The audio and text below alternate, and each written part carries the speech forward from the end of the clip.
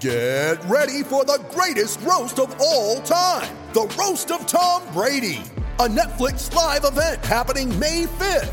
Hosted by Kevin Hart, the 7-time world champion gets his cleats held to the fire by famous friends and frenemies on an unforgettable night where everything is fair game.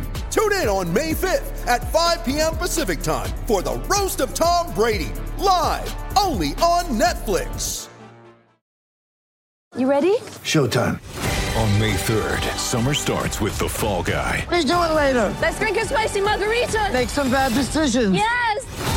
Audiences are falling in love with the most entertaining film of the year. Fall Guy. Fall Guy? Fall guy. That's what the poster said. See Ryan Gosling and Emily Blunt in the movie critics say exists to make you happy. Trying to make it out? Nope. Because I don't either. It's not what I'm into right now. What are you into? Talking. Yeah. The Fall Guy. Only in theaters May 3rd. Rated PG-13.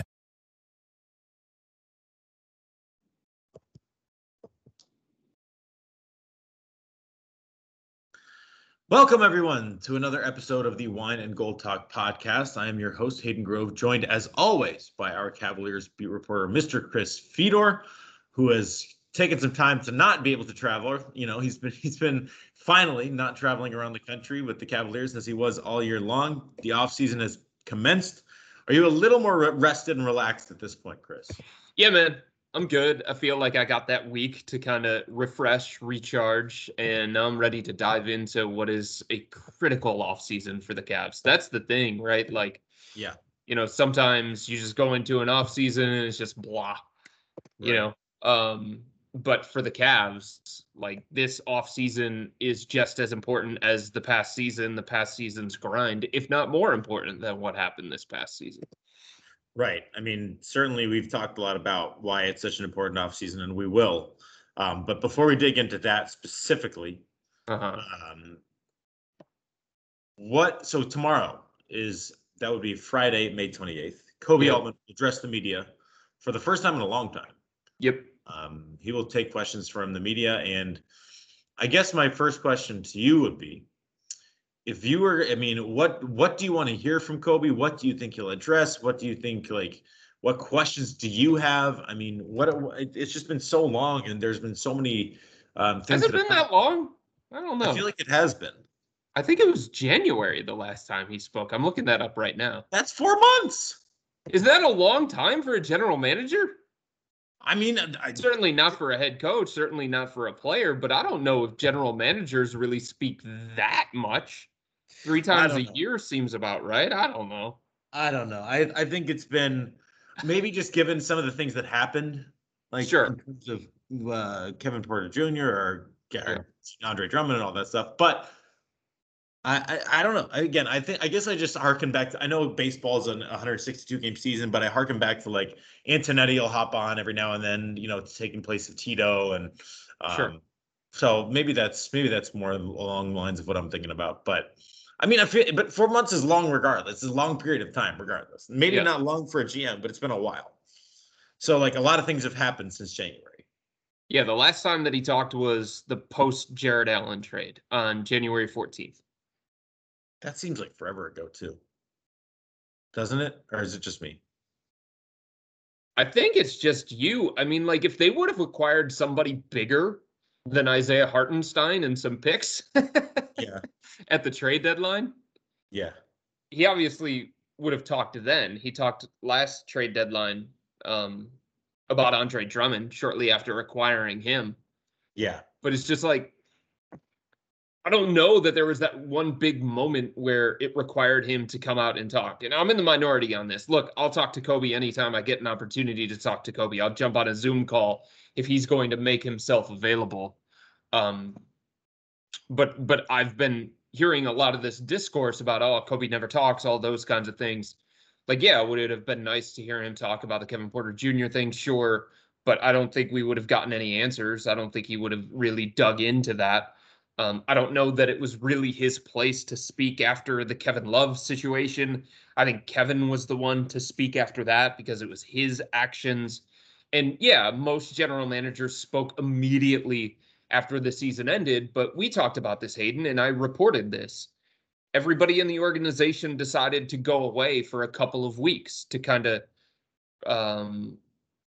just step away and recharge and allow emotions to die down, so nobody said anything that they regretted in the heat of the moment and things along those lines. So, I mean, yeah, from that standpoint, the timing is a little bit weird because most general managers speak immediately after the season. The Cavs chose to do it a different kind of way.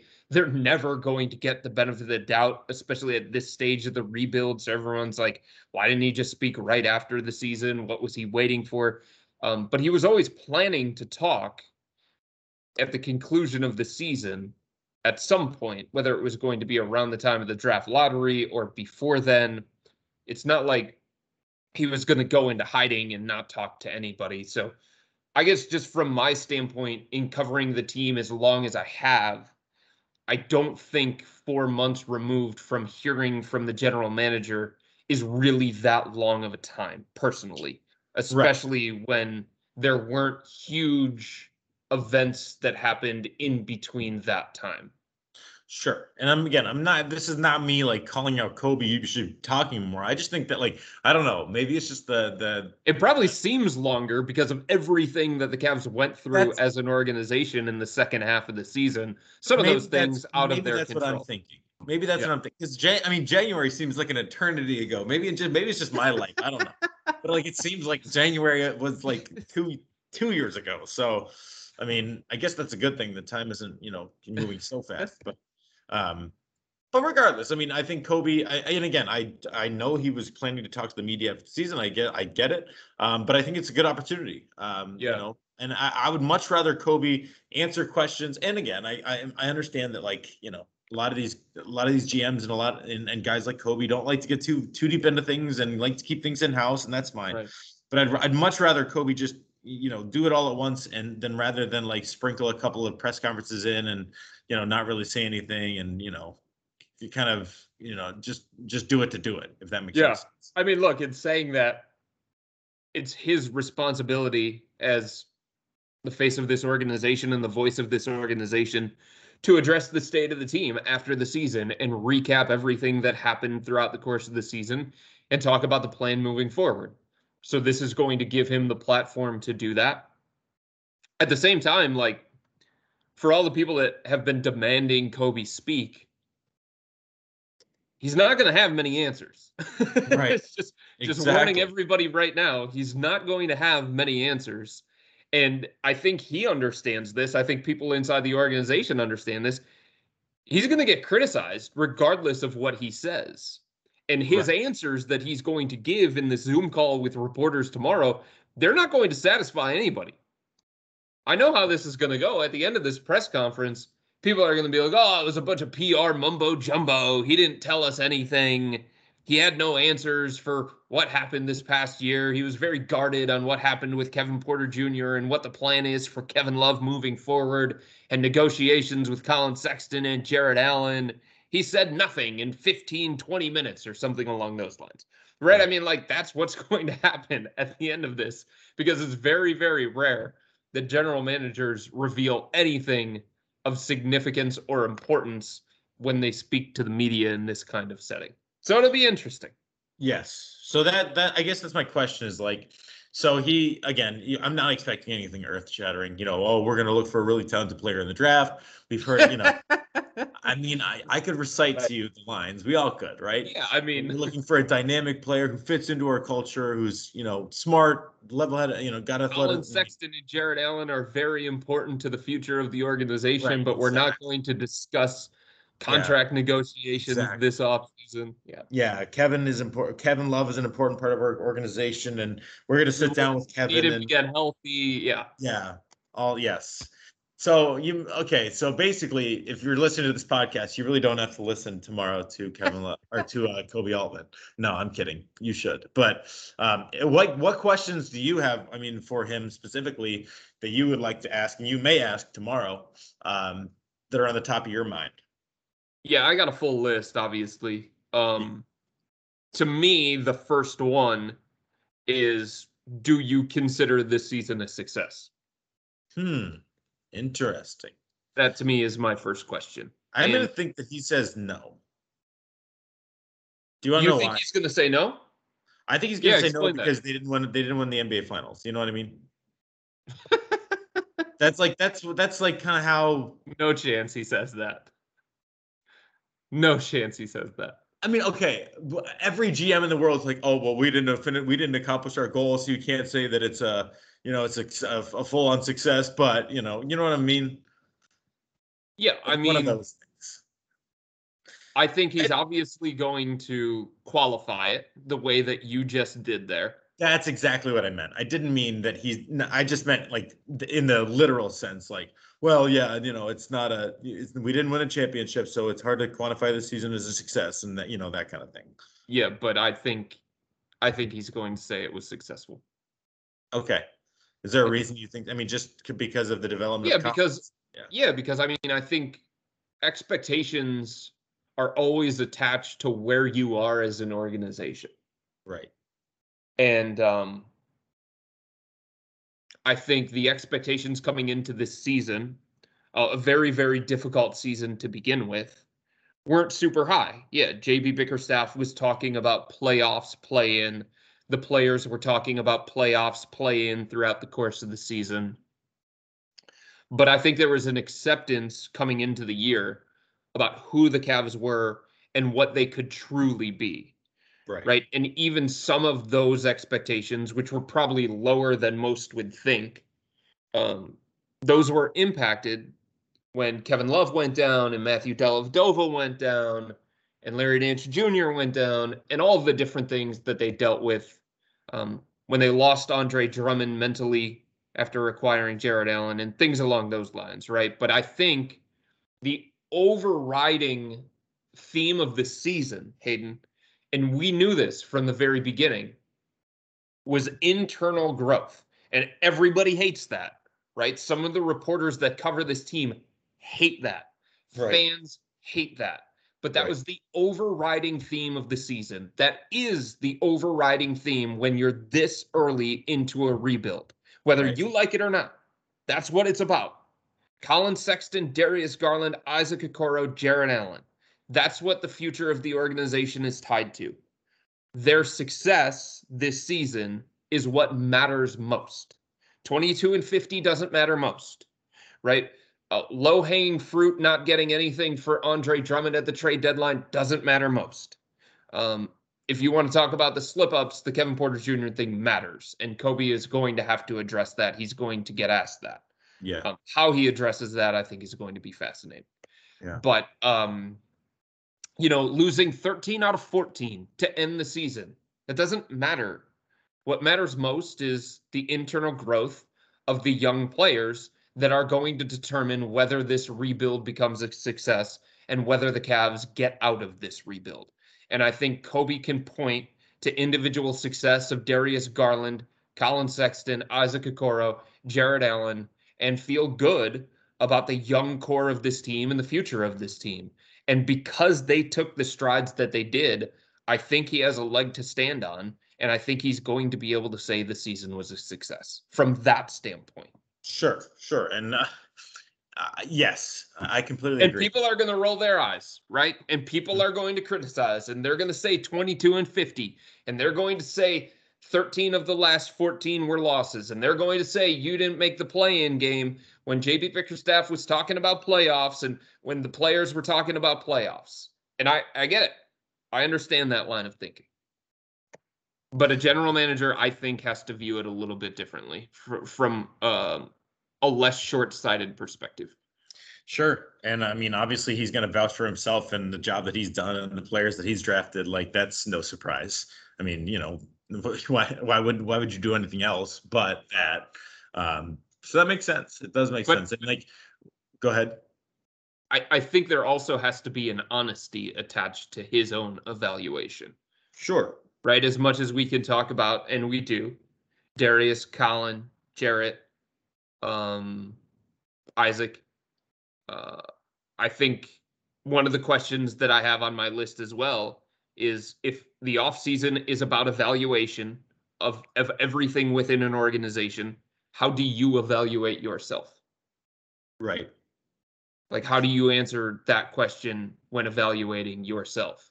And I do think that also means Like I said, the low-hanging fruit of not getting something for Andre Drummond, maybe mismanaging that situation.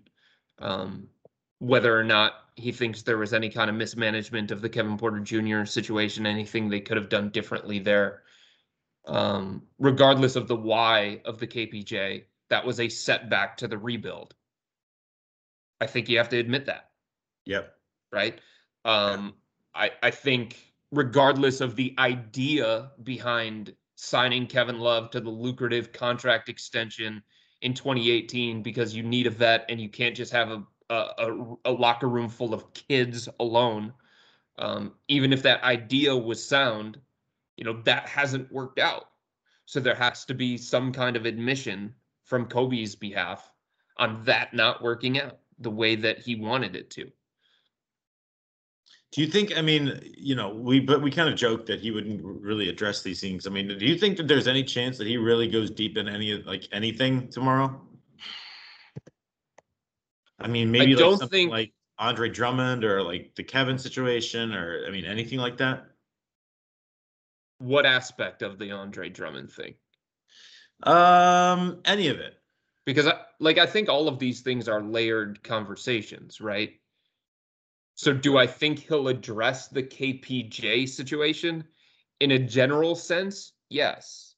Do I think he's going to give you anything revelatory when it comes to the why behind and the details behind everything that they tried to do to help KPJ and all of the slip-ups that he had that forced them into the decision that they made? No, I don't think you're going to get that from him. Absolutely not. Do I think that he's going to go into deep details behind the scenes about how things went down with Andre Drummond? No, I think it's going to be a general discussion in a lot of these. I don't know how he's going to answer the Kevin Love question. Yeah. I was talking with a player about that today. I don't know how he's going to answer that because obviously, you don't want to show your hand about what you're planning to do about him moving forward. Right.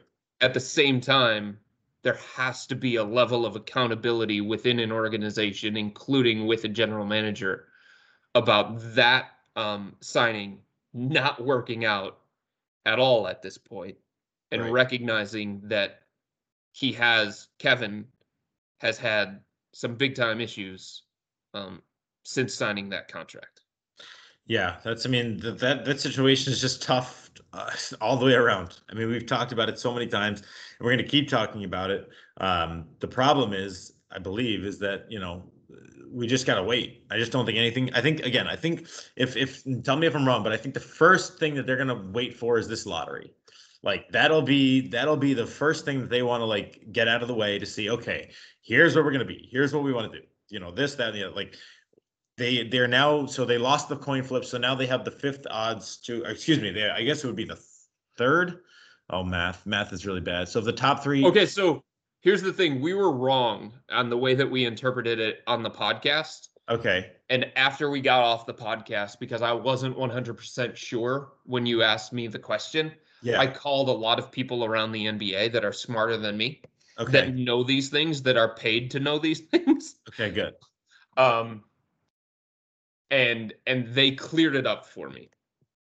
The odds of them, their number one pick chances did not change.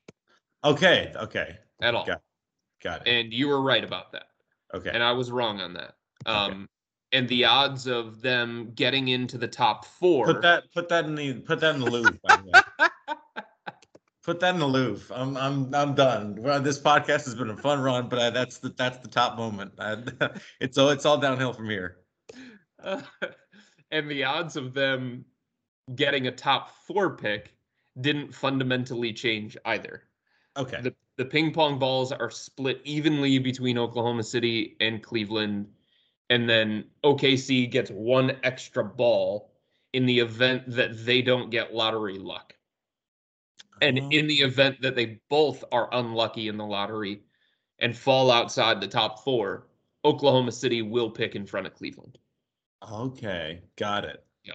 What changed most in all of this, if we want to get really, really nerdy, there were two things, actually. from this tiebreaker. The lowest the Cavs will now pick is 9 instead of 8 because they lost the tiebreaker. Okay. And the odds of getting the 5th pick are significantly different. Okay. Oklahoma City now has a 7.4% chance of getting the 5th pick, while the Cavs have a 2% chance of getting the 5th pick. Okay. Got it. Glad we cleared that up. Yeah. Glad we cleared that up. So the Cavaliers, so it essentially comes into play. There's like a 25% chance that the coin flip is even going to matter, or the quote unquote breaking of the tiebreaker even ends up mattering. And the way that it matters most is if they both don't have lottery luck. Okay.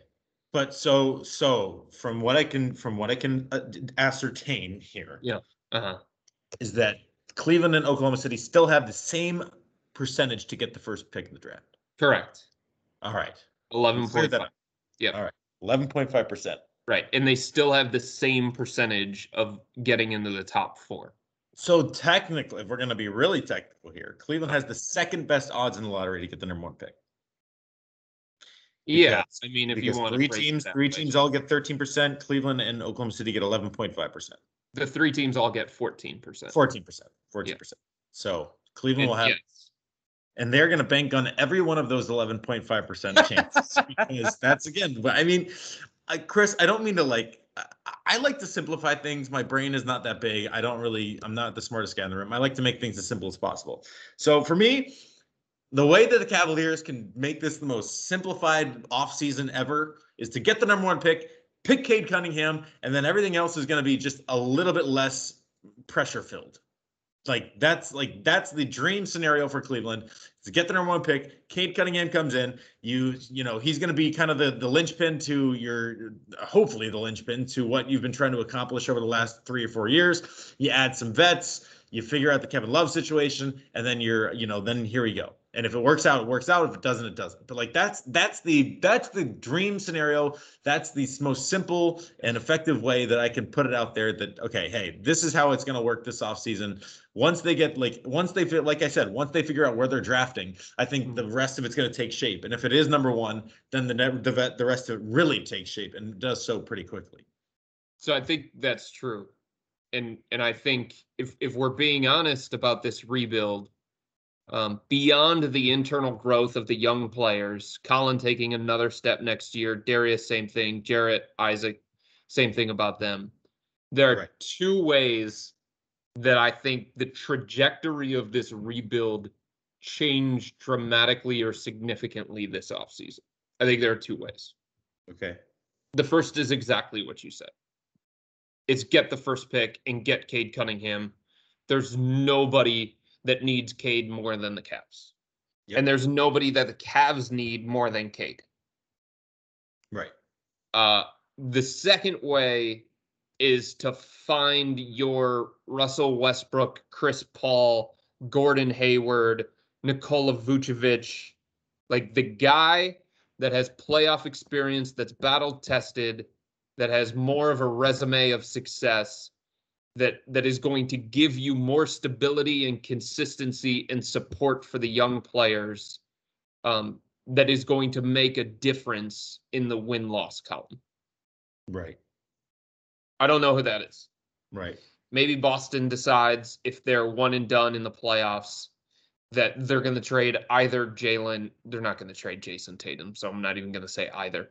They trade either Jalen Brown or Marcus Smart. Right. One of those guys becomes available. Maybe the New Orleans Pelicans say, look, we do not have enough shooting around Zion Williamson. We have to rejigger our roster. Brandon Ingram's available. Okay. Maybe the Los Angeles Clippers completely flame out. They're a team to watch this offseason if they do flame out. And they say, Paul George is available. Wow. That'd be a couple of years too late, but yeah, no. But that is the kind of move, right? Right. that's the kind of player that the Phoenix Suns were able to add when they added Chris Paul. So It's like, who is that? Or the Atlanta Hawks were able to add in free agency because they had free agency money to spend, and they added Bogdanovich, who has a ton of overseas experience, who played in the Olympics and got big game experience that way to support Trae Young and some of the young guys that they had. Right. That's the kind of move that can ultimately change the trajectory of this rebuild in a quicker way. Mm-hmm. I completely agree with you on that. Like, maybe Portland says it does not work with Dame and CJ. Well, that would also be kind of bad news for Cleveland, because that's a little bit of the model that they used for a little bit there. Right. But maybe they decide that because they're in the Western Conference and they've reached their ceiling with that group. You know what I mean? Yeah. They've had success, God, right? They've made the playoffs a bunch. They've had 50-win seasons. Right. But ultimately, they need to find a way to raise the ceiling in a different kind of way. Dude, could you imagine if CJ McCollum ended up in Cleveland? I mean, it was great story. Exactly. That's what it's like. There's nothing that Cleveland loves more than their own. And like, if you had Larry Nance Jr. and CJ McCollum in Cleveland, like, what fans would I think, honestly, from like a PR standpoint, at that point, people would be in love with the Cavs. In love with the Cavs.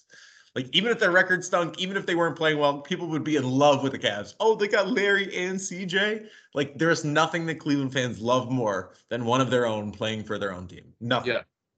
Nothing. And obviously, these are just hypotheticals, right, Hayden? Sure. But, yes, like, of course. You either have to find a guy who is floundering on a rebuild, the way that the Chicago Bulls found Vucevic because Orlando decided that they were moving on and they were breaking it up and they traded Aaron Gordon and they traded Vucevic, or the way that Chris Paul was on the rebuilding Oklahoma City Thunder. Right. Find a team that is ready to move one of those kinds of guys, or find a team that is disappointing in a different kind of way and is looking to shake things up. Here's another name, and you might hear it more throughout the course of the offseason. If Golden State feels like Draymond is tailing off, right, and his best years are already behind him because he's already 31 years old and he's got a big contract, that's another name. Wow. I mean, what does Cleveland do in that situation? No, I don't think so. Then again, Dan Gilbert loves Michigan State and he loves Michigan State players. That's very true. I still don't think so. But those are the kinds of players. Right. That would be funny. That would be funny to see Draymond Green wearing. I think Draymond Green would probably retire before he'd wear Cavaliers colors or something like that. I mean, those viewers were so fun. But you're right. I totally get what you're saying. You're right. That I think the biggest thing this offseason, and we've agreed on this, is just to find your kind of centerpiece. To find the centerpiece, whether it's a draft guy, whether it's Cade Cunningham, whether it's a guy you like, another Jalen Suggs, whatever. Find a centerpiece, because again, we both agreed that that's the thing that's been missing from this rebuild pretty much from the beginning. And I mean, it's now time, quite frankly. I mean, unless you're going to try to flounder through another year of this, and then you're going to have to make big decisions on other players. And it's like, okay, I think this is the time that they're going to try to look for that centerpiece, and whether it be through a trade, again, a guy floundering along the lines of, along the lines of a Paul George or whatever, Draymond Green, Dame Lillard, or CJ McCollum, the names you just mentioned, or it's going to be the guy they draft. I think this has to be the offseason for that to happen, and I think that's why it's such a crucial offseason, because if the Cavs swing and miss in this offseason, the rebuild could really be kind of on shaky ground. Yeah. I mean, this is obviously where the wrong decision or the wrong set of decisions could really, really impact the future. Yeah. 100%. They've made mistakes. The front office has made mistakes during this rebuild, but they don't show up as much. Right. now they're going to start to matter because now you have to decide how much are you going to pay Jared Allen? Yep. How much are you going to pay Colin Sexton? Yep. Because like it's one thing for Colin to be on a contract doing the things that he's doing and having some of the questions that you have about Colin, and I think people do have questions about him. Certainly do. It's one thing in this kind of situation where he's on a team-friendly rookie contract. Right. And he's making around $7 million or something along those lines. But it's quite another thing if he's making 20 to 25 million a year. Yeah. Those are the kinds of moves that can really set you back as an organization or, halt the progress that you feel like you're making if, and this is an if he doesn't live up to that contract that you're willing to give him. Same thing with Jared Allen. Way different. A rookie contract than 25 million. Way. Oh, yeah. Way different. Right, like Jetty Osman isn't killing the organization at $8 million a year in a contract that declines because that's borderline starter money in the NBA. That's kind of what he is. And that's basically what he is, right? He'll fill in every now and then when there's an injury or something along those lines. So that's not killing you. You can talk about that was a mistake for the front office, but that's not the kind of mistake that kills you. Kevin's contract is detrimental. Yes. We can agree with that. That's something that is going to hurt them into the future no matter what decision they make. Right. The same could, emphasis on could, be said about Colin and Jarrett, depending on what those contracts look like. Right. And and obviously, they could certainly live up to those contracts and that would help. Of course. Yeah, Colin has gotten better every single year, and there's really no reason to think that he's going to stop because there are things where you see growth within his game, right? Like this year, he got better as an off-the-ball player. This year, he got better with his floater. This year, he got better in terms of his playmaking, averaged a career high in assists. So you start to project forward and where else he can improve and things along those lines. And there's still room for him to improve. Right. There's also an argument that maybe this is the best season that he's ever going to have. And his potential is maxed. That's what you have to figure out. And that's a really, really difficult thing to try and gauge at this point. Sure. I think I'd bet on the player in a case like this because he works his ass off. Yeah. But yeah, that's the one thing there's never been a question about is his ability to work. Yeah.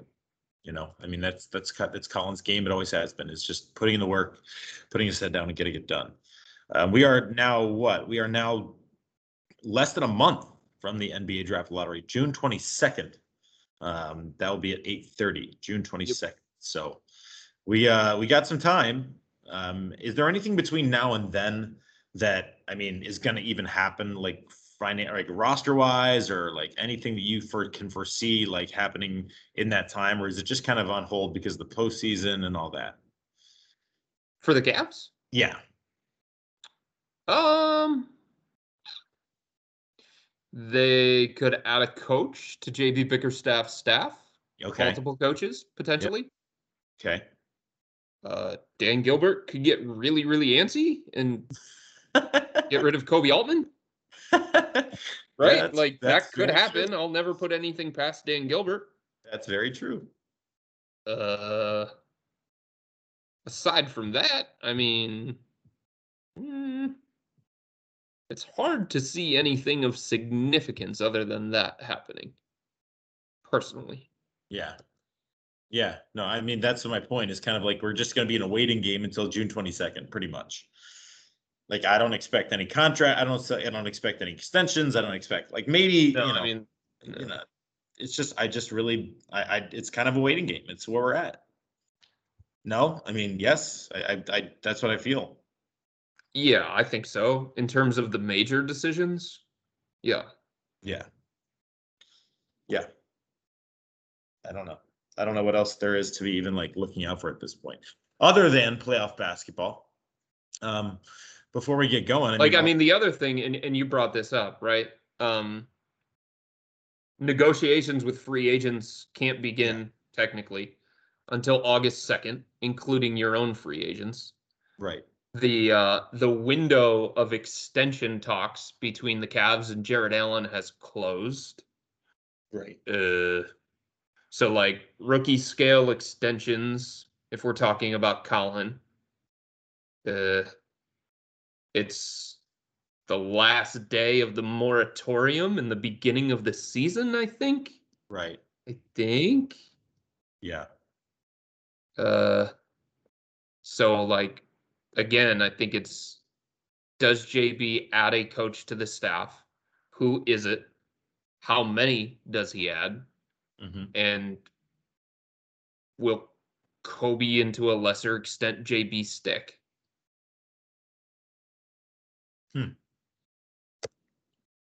Yeah. Does Anderson Varejao retire? I mean, is he officially done? I guess not. Are they gonna give him, I'm pretty sure he is. Are they just going to give him like 110-day contracts and go from there? 3-year deal? No, I think the 10-day and the 3-day was it. Oh, damn. The retirement tour could have continued into next season. Why not? Aside from that, it's just going to be all rumors and exactly. Speculation. Right. Before we go, Chris, I mean, we'll talk a little bit about the playoffs. What are your thoughts thus far? I know it's pretty early on. Anything sticking out to you thus far? The Cavs need vets. We've talked about this how many podcasts in a row, but it keeps showing up in the playoffs. Like, right. Yes, Ja Morant. Yes, Trae Young. Yes, Luka. Obviously, those guys are awesome. Right. And they're the kind of player that the Cavs do not have. Right? They're the kind of player that the Cavs were not in position to draft in the first 3 years of this post-LeBron life. But like, look at some of these other guys that are stepping up and making big plays late for some of these young teams, some of these young rebuilding teams that were in the same position as the Cavs that have found a way to take that next step. Right. It's Bogdanovich. It's Clint Capella for the Hawks. It's, Tony Snell is stepping up and making plays for them. It's really, really hard to win in the NBA with a bunch of youth. Yeah, you don't see it. You don't see it. I mean, you don't see it in Milwaukee. I'm looking right now. Milwaukee, Miami, you don't see it. You don't see it in Phoenix, LA. Denver. I mean, you do see it. You do see it in Phoenix. They have young guys, but they also have the veterans that support those young guys that are really, really important. I'm just saying, like, not all young guys. Right. I mean, even in Memphis. Yeah. Right? Memphis is one of the youngest teams in the NBA. They have done a great job of building the roster. Right. It's a good combination, I think, of young guys and then some veterans. Kyle Anderson was brought there. He had playoff experience from his time with the San Antonio Spurs. Right. There's more of an understanding of what you're going to get from that kind of guy on a nightly basis instead of Desmond Bane, the guy that they drafted. Brandon Clark is a first-round pick for the Memphis Grizzlies. Like, you can't even get on the court. Right. You can't get on the court in the playoffs right now. Jonas Valanciunas has been a stabilizing guy for the Memphis Grizzlies. He's been really, really important for them getting to the playoffs based on the season that he had, but also the way that he's played so far in the playoffs. That's a guy who's been there. He's done that. He knows what it takes. He knows what it looks like. And no, Valanciunas is not the most important player for the Memphis Grizzlies. He's not. He's not the best player for the Memphis Grizzlies, but he just gives them that stabilizer that all these young teams need. And then you can say the same thing about the New York Knicks, right? Like, Derrick Rose was the guy making all the big plays late in the game. Yes. I mean, and we can So the Cavs need one of those guys. Well, yeah. That's my big takeaway from the playoffs. The Cavs need to find out if they have the right veterans on this roster. And if they don't, they need to find the right veterans. And that's something we can get into on a future podcast, and we can discuss when we get closer to, free agency or whatnot. I mean, what kind of vets should the Cavs be looking for? And obviously a lot of that will be determined by the draft and all that kind of good stuff. And maybe again, or even a trade, whatever they do. But you're right. We've talked about that for a while now. The Cavs need the right vets. Certainly they didn't seem to have them this year. But going forward, there's no reason that they couldn't find the right vets, obviously. What do you want to know from Kobe tomorrow? What do I want to know? Yeah. You asked me what I wanted to know. What do you want to know? Chris, I'm going to be honest with you. I just, nothing that he's going to say is going to unless he really opens up. Mm-hmm. Nothing he's going to say is going to make me jump out of my chair. I just don't believe for right now. So what do I want to hear from him? I want to hear okay, our plan, if I were to want to hear anything, and we talked about this, right? We talked about what should be the next step. I just want the Cavs to have a direction. I would love for Kobe to sit down and say, okay, here's the direction. We're going to try to draft a really great player in the draft. Then we're going to try to add veterans this offseason. Give us I would love to hear his kind of roadmap for where this organization is going to be. He doesn't even have to explain, go into the depths and the details of it, but I want to hear a roadmap from him. And I just don't think he'll go that far deep into it. I think he'll say we're going to get ready for an off season. We're preparing for the draft, and then we're going to prepare for free agency, and then we'll go from there.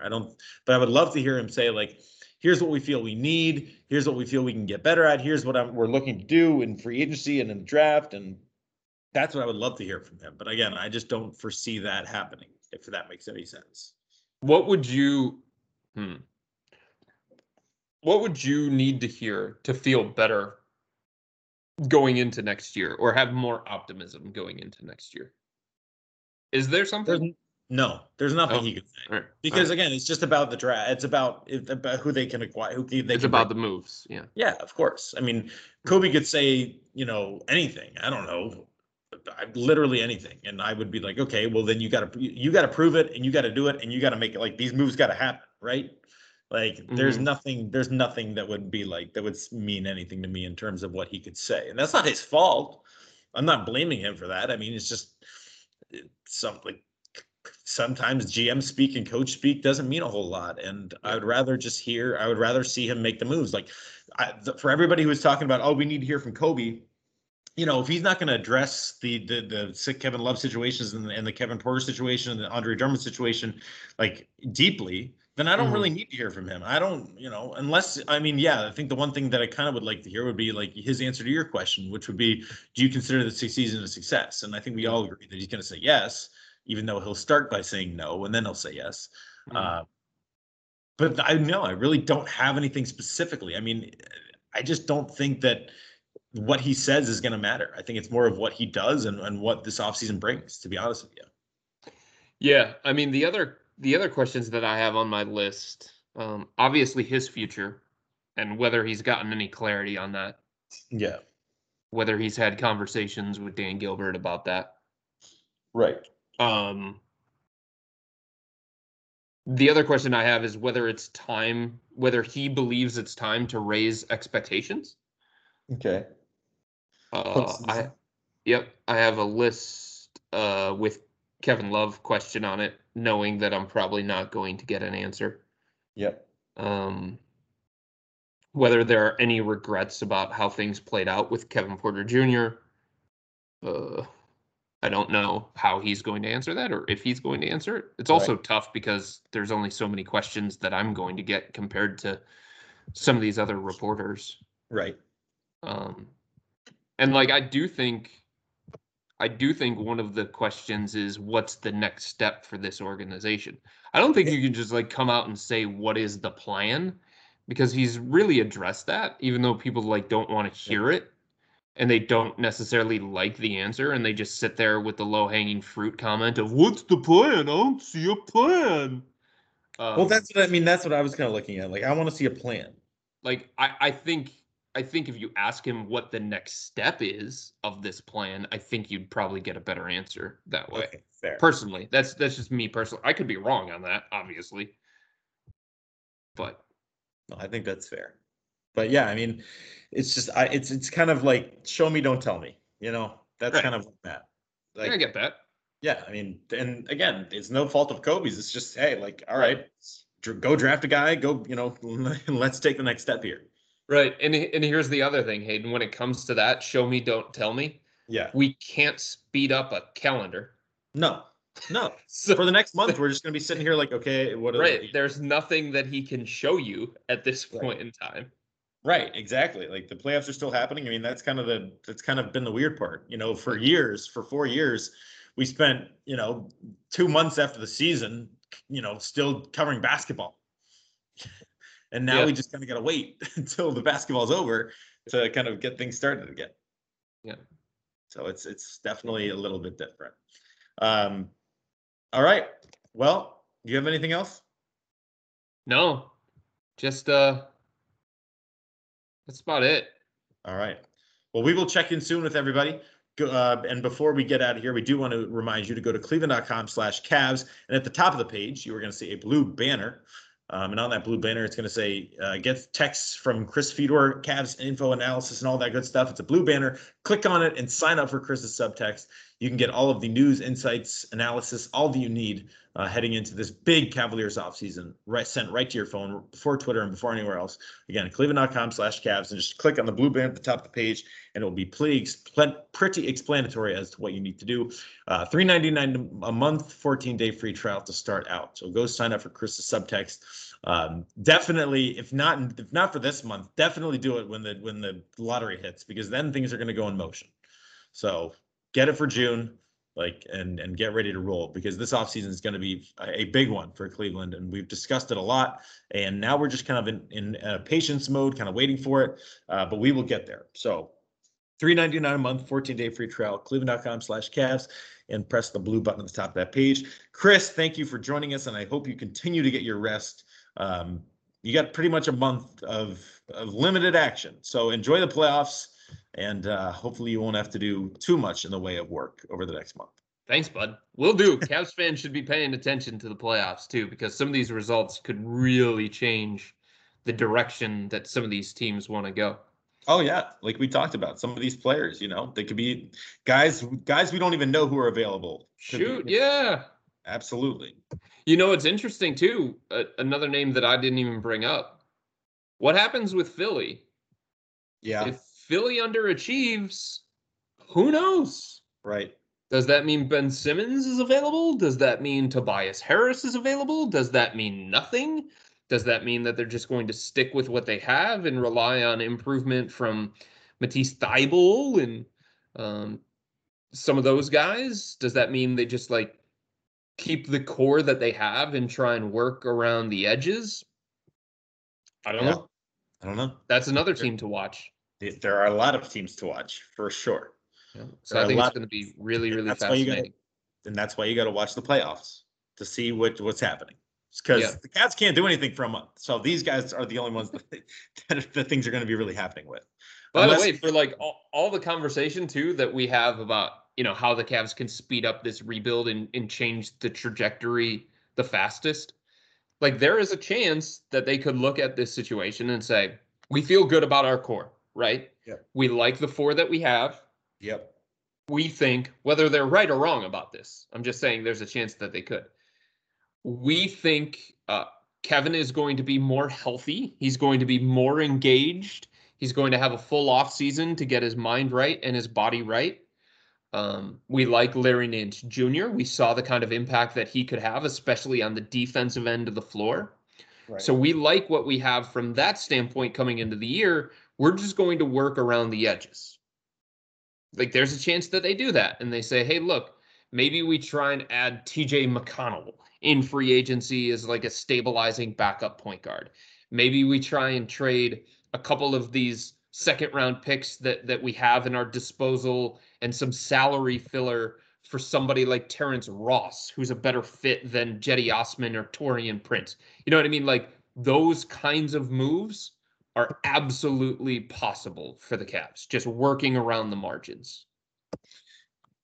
Yeah, I could not agree with you more. And that's what we're going to have to look out for. I mean, that's, just don't overlook that. No, can't. I'm not overlooking anything with this Cavs team. I feel like anything could happen. It's done in the past. It's happened. So why not now? Yeah. If that makes any sense. So a lot of directions that they could go. Yeah. Yeah. Well, I don't know if I would bank on some of those things you mentioned, but we'll see. We'll see where they're at. Is there one more?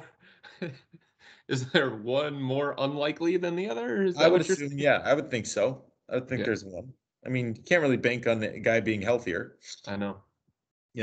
So, and again, nothing against Kevin. It's just, it's hard to remain, to just be healthier when you're getting older. Right. So, I mean, hasn't that been kind of like the internal thinking for the last however many years? Right. The first year. Kevin, and again, nothing against Kevin. But, Kevin's going to be healthy next year. They're going to be fine. Right. Oh, well, yeah, not quite. He just needs an off season to get himself right mentally and physically. Whoop. Yeah. No. Well. Yeah. Yeah. I mean, the first year that they signed him to that extension, Hayden, he got injured in the first preseason game. Yeah. Think about that. Yeah. It's just been tough. It's been tough luck for both. And again, it completely shifted the direction.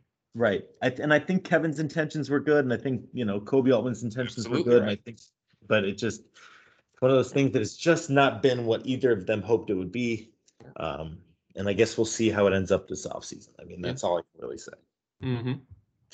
All right, man. Thank you so much for joining us, everyone. We appreciate it. Chris, thank you as always for joining us.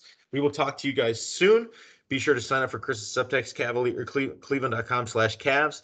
$3.99 a month, 14-day free trial. All you got to do is go up to the top of the page on the blue banner, click it, and it will be pretty self-explanatory from there. All of your Cavaliers news, notes, analysis, insights sent straight to your phone before Twitter or anywhere else. Again, $3.99 a month, 14-day free trial. Go to Cleveland.com/Cavs and click on that blue banner. Chris, thank you for joining us. Everyone, thank you for joining us. Have a beautiful day and keep watching those playoffs because you never know.